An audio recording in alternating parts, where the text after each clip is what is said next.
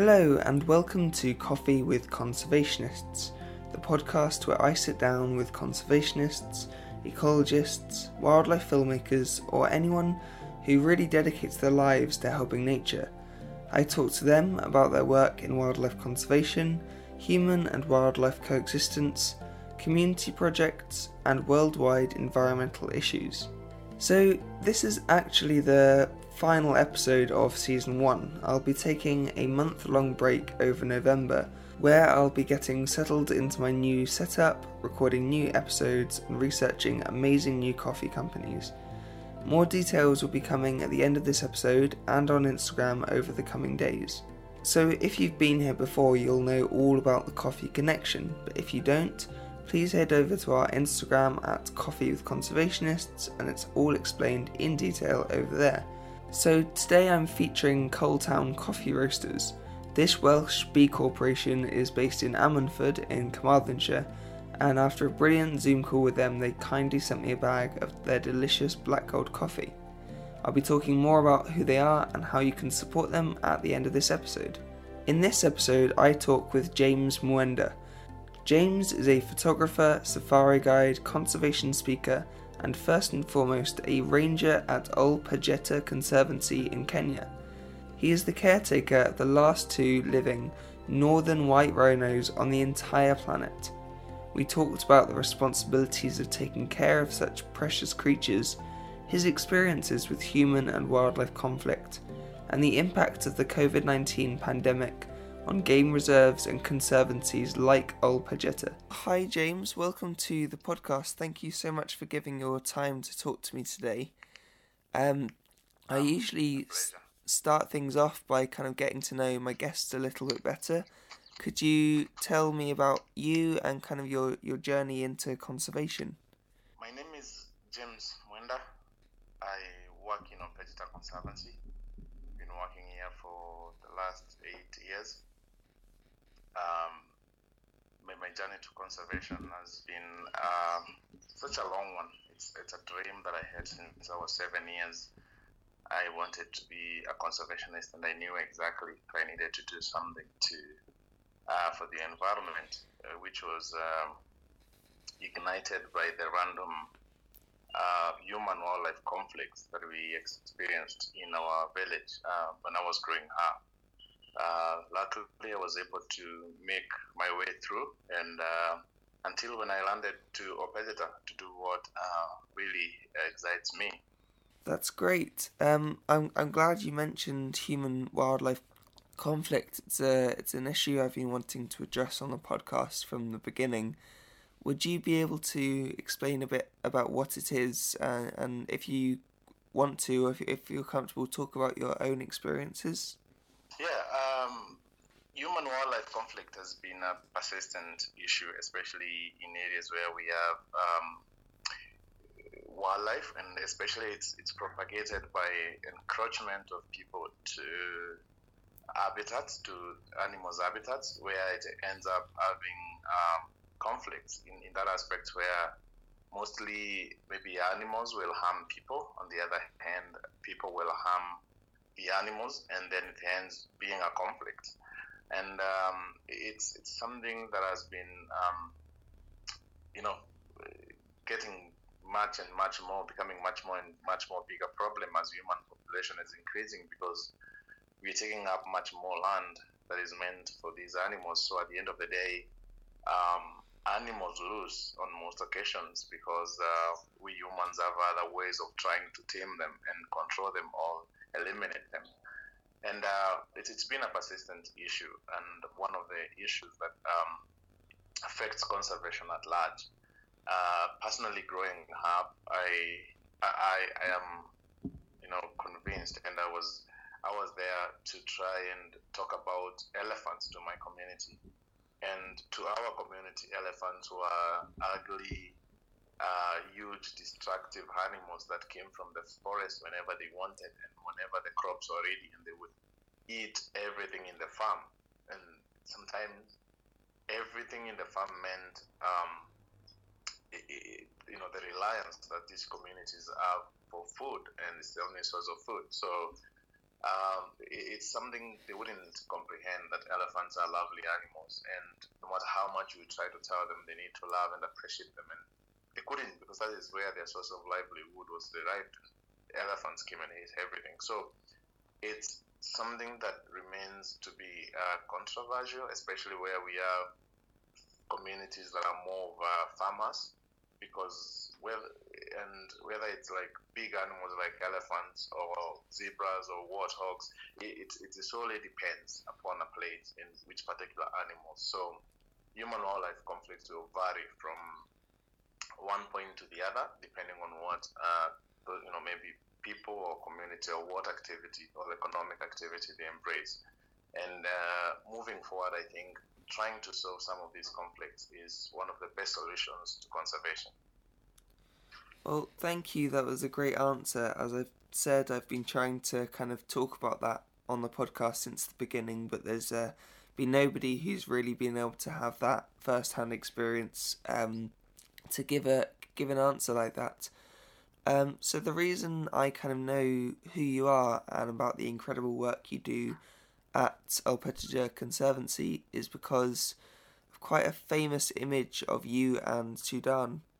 As a photographer, I really kind of appreciate the power and emotion that was conveyed in that image. Could you talk about Sudan, who he was, and why your connection to him was so strong? Sudan was the last male known northern white rhino was left on the earth. I came to work with him since 2014. That's when I came and met Sudan for the very first time. And upon coming to Petitjean Conservancy, I was just hearing that there's the last 7 northern white rhinos by then. And it's something that I initially wouldn't believe, that such a charismatic, beautiful, large animals could actually be near extinct. Something that I had a bit of doubt initially.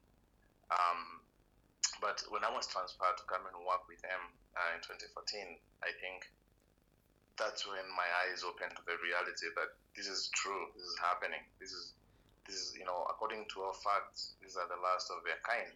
And in a person, if I couldn't take it as work initially, so I went beyond thinking, what is it that made these animals be the last? What are the actions that led to these animals being the last of their kind? I started asking myself questions at what led these rhinos. So in 2014, when I came, I was taking care of 4 rhinos, 2 males and 2 females. The females were Nadine and Fatu, and the males were Suni and Sudan.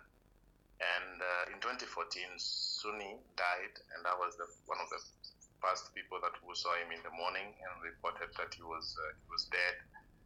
And there was only another male that was left. And then he died in the zoo, I think in San Diego Zoo. And now we were left with only Sudan as the last surviving male northern white rhino. It is something that really hit me hard. It's something that is a very, big emotional toll on me as a person, and especially as a young person.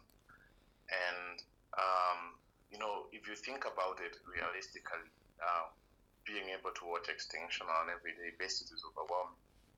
And the realization that Sudan was the last of its kind, it was actually another thing that really hit me hard. And so I had that connection. Not only was he the last of his kind, but he was the phase of extinction. He represented what is really happening. He represented what is awaiting the 1 million more species that were declared near extinct or threatened with extinction last year. So it's something that had so much weight on me, and something that has helped me to sort of try to convert that emotional toll into an energy that will help me speak about these animals and use them as a red light warning to what is happening to our environment and the climate chaos that we're seeing at hand. Yeah, thank you for talking about your experience. I mean, it's from a perspective of someone. I live in the UK, in England, And so many of my peers and my friends, obviously, they all know about rhinos and that rhinos are endangered, but they don't really, a lot of them don't fully understand kind of how much, if I said that I was speaking to you this morning, and I said this man that I'm speaking to is the caretaker of the last two living northern white rhinos on that entire planet, and they struggle to comprehend something like that. It's just a lot of people don't realize how close extinction is for so many creatures. Yeah. As you mentioned, Sudan has now unfortunately died. I believe there still are two northern white rhinos left alive, both female. Is that right? Yeah. We have two females left now. The elder one is called Najin. She's 31 years old, and the young one is called Fatu. She's 20 years old. And have you? I'm not sure if you're allowed to talk about the plans that you've got for them publicly. You're doing something with egg collecting. Is that right? Yeah, I think maybe to go back a little bit, one of the reasons why these rhinos came from the zoo was to see whether taking them from the zoo back to Africa, which was their native homeland, would sort of stimulate their sexual instincts and have them mate in a natural environment. Yeah. Unfortunately, that hasn't happened because for some reasons, the two Sunni died because of natural causes. Sudan died at a very advanced age, and the two females are not reproductive in terms of being able to conceive and carry a pregnancy to term. And that, after exhausting all the natural remedies of saving them, then scientists have been thinking of artificially reproductive techniques that would try to save the northern white rhinos from the brink of extinction. And so they have been working on in vitro fertilization as a way of saving northern white rhinos, where they have succeeded collecting eggs 3 times actually. In August and December last year, they were able to collect 19 eggs in total, and successfully created 3 viable embryos that are waiting to be transferred into a southern surrogate mom that is going to carry that pregnancy to term as a surrogate mother. So the other pickup they did last month wasn't successful, so they weren't able to create any embryos out of that. But however, the in vitro fertilization seems to be a possible remedy to save the northern white rhinos from the brink of extinction, and sort of giving us a hope that we won't be the last people to have taken care of the northern white rhinos. That's brilliant. Yeah, it looks like it's some quite hopeful work in progress. Obviously, moving on to something a bit more positive, you're a major part of the team at Ol Pejeta, and you're involved with the volunteer programs there. In today's world with COVID-19, volunteering internationally and ecotourism is kind of massively restricted. International travel has been very much restricted. What do you think the future of conservation tourism and volunteering will look like? I mean, to be honest, George, I think that's where we are all worried. I mean, that's all what we are worried about, because tourism overall plays a very crucial role in making sure that the much needed funds for the protection of these ecosystems where these animals live is always available. And the fact that people cannot travel, people cannot volunteer, it's a worrying trend, bearing in mind in cases like Ol Pejeta Conservancy, where I work, we rely on tourism and other complementary tourism activities to generate 80% of our operations cost. And so with what is now happening because of the COVID-19 pandemic, we are at a very, very serious conflict or a big jeopardy to the work that we've been doing for so many years to have Ol Pejeta Conservancy as as the largest black rhino sanctuary in Eastern Central Africa and the only sanctuary for great apes in Kenya, as well as over 100 species of animals that co-operate at home. The future we hope for is that this pandemic will be over and travel bans will be lifted and people can be able to travel back again. And it's time now people realize how fundamental their vacation, their volunteer, experiences that they seek, and whatever they buy during their travels is really crucial for conservation. Tourism has over 300,000 people that depend on it in Kenya. So you can imagine also the chain goes down to the suppliers, the jobs, and everything else. So it's really worrying, and we hope that this virus ends over and people can be able to travel. Otherwise, if not, then it means conservation areas or like Pachita conservants will have no option but to even reduce the people that work here as a way of cutting down the cost, which at the end of the day compromises the well-being of these animals. So it's really, really a risky time, especially for conservation. If this virus will persist, it will be with us here for a bit of a long time. Yeah, it sounds... I mean, I was talking a while ago, a couple of weeks ago, to someone, and we were both talking about the effects on boots on the ground conservation, the work you do in your conservancy and all around the world. You're the people who are most affected, and thinking about that number, 80%, that's a huge amount. That's a lot bigger than I would have thought. So it does seem worrying, but hopefully everything will come back to a kind of normal soon. I'm not sure kind of when we're gonna be able to travel again normally. It's a lot of uncertainties at the minute. So obviously, unfortunately, we can't really talk about rhinos without talking about the trade in their horn. Many of my listeners will know that rhino horn is in reality worthless. It's made out of the same stuff as our fingernails.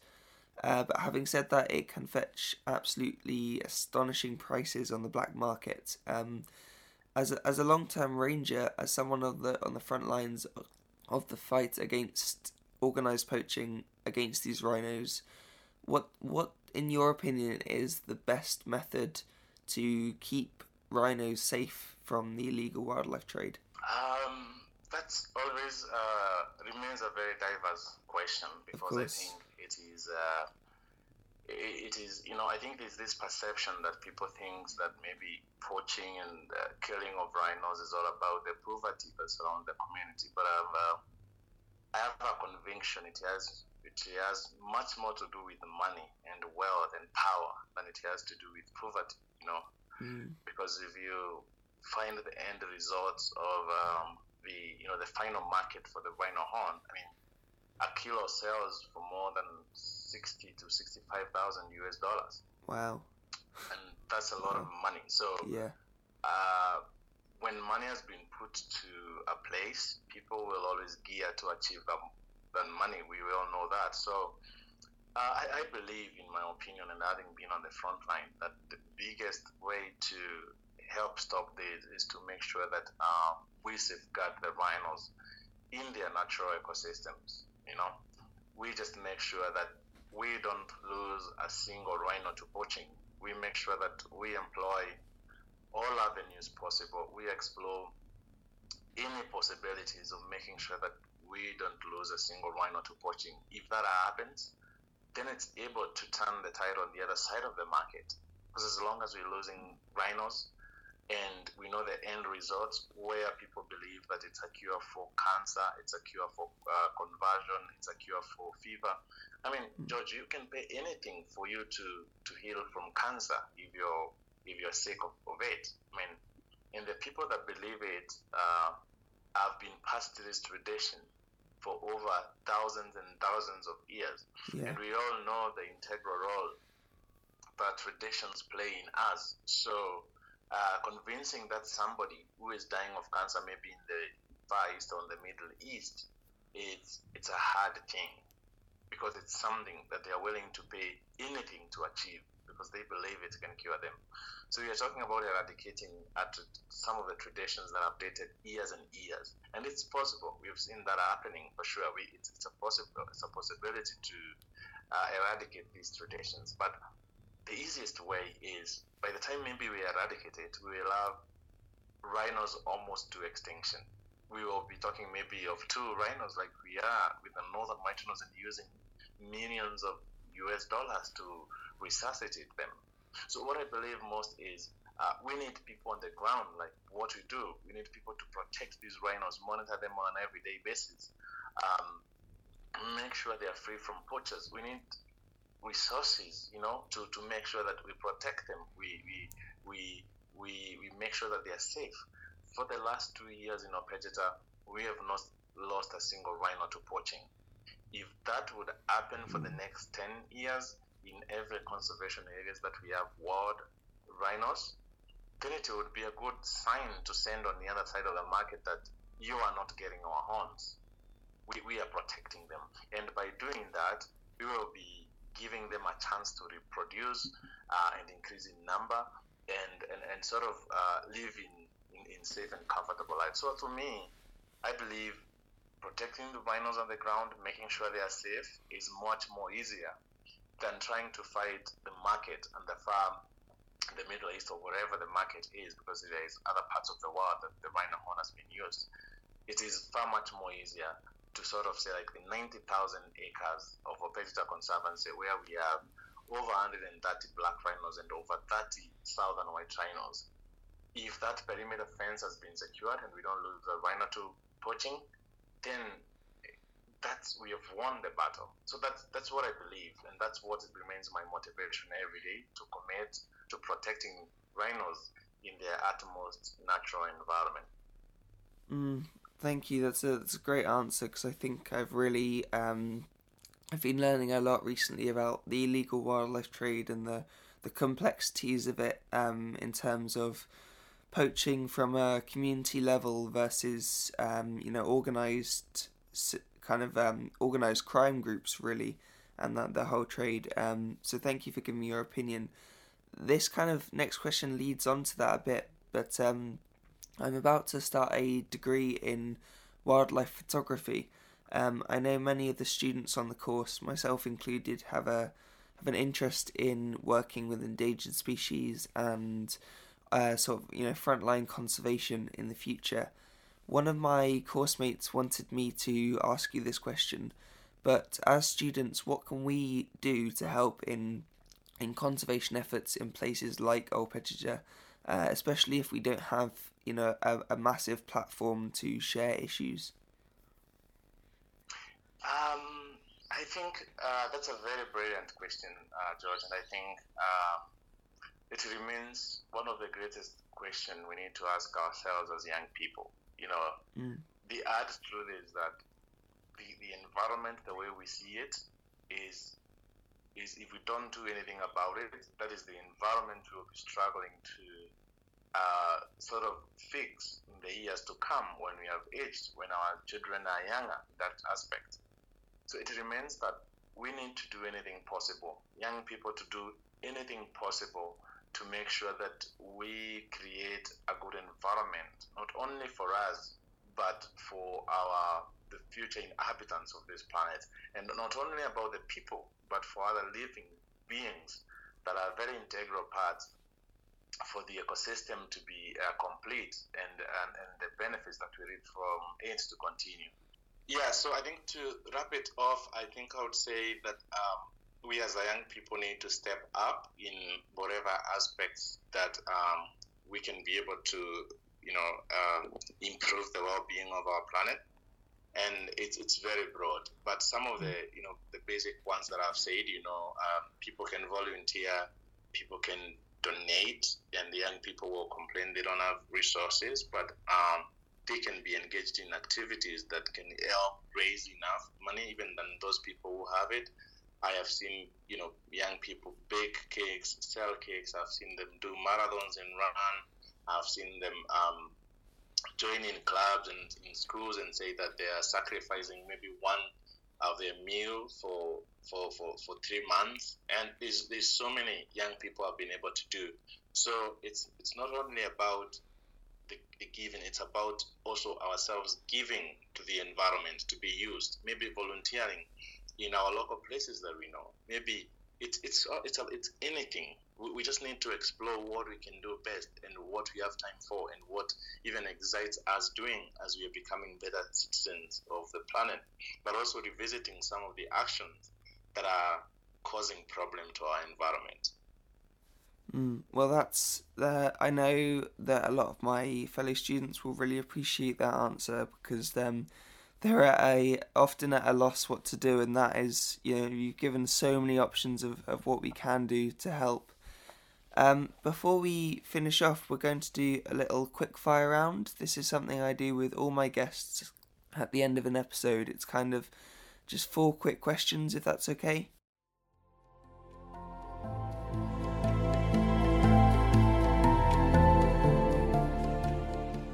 Yeah, sure. So first off, what's your favourite animal? Of course, that goes the rhino. Because out of the 2 northern white rhinos, the youngest one is my girlfriend. So rhinos remain to be my favorite animals. What's a place you'd like to go and connect with nature, somewhere you feel really at home? I'm so much in love in Botswana, which is, I think, they have very vast lands, and I think it's a beautiful country as well. I've traveled a bit of Kenya, but I always like to be in nature where I can connect with it. But my next dream place, and especially in Africa, would be Botswana. Do you have a conservation hero? Definitely, yes. I have, of course, I've been following David Attenborough for a long time. And he's sort of inspired my love to speak out for nature, to speak up for the environment. But from a local perspective, I haven't had someone who I look up to and say that this is a person that speaks about from an African perspective, that is. So it's something that looking forward, because then at the end of the day you find that in the local villages in our community, the people who can't afford a TV to watch the BBC series about David Attenborough lose that touch. They don't have someone from a local perspective who they look and say that I would want to be someone like this. So it's something that I have been seeking inspiration with to sort of emerge in a Kenyan perspective per se, where young people can look up at you and say that I would want to be a conservationist, because in Kenya it's not like not many young people you can go in a class and tell them to raise up their hands and say they want to be a ranger and live in the bush protecting animals. So he has really inspired me, David Attenborough, to be the voice, but looking forward to represent in the most local perspective, where you can stand and tell young people that this is something that we need to do. Just to finish off, how do you take your coffee? Oh yeah, we grow coffee in our place, and our coffee is very raw. Like we don't have, like, we have that is taken to the factories commercially, but we do it like locally in our homes. So you roast it, and then you grind it, and then you directly take it to you cook it and drink it. So it's how like I like it. To me, I like it when it's just plain without like milk, and just with a bit of sugar, and yeah. Well, finally, I'd like to ask, where can people find you? Kind of, what are your social media handles and online platforms? So people can find me on social media.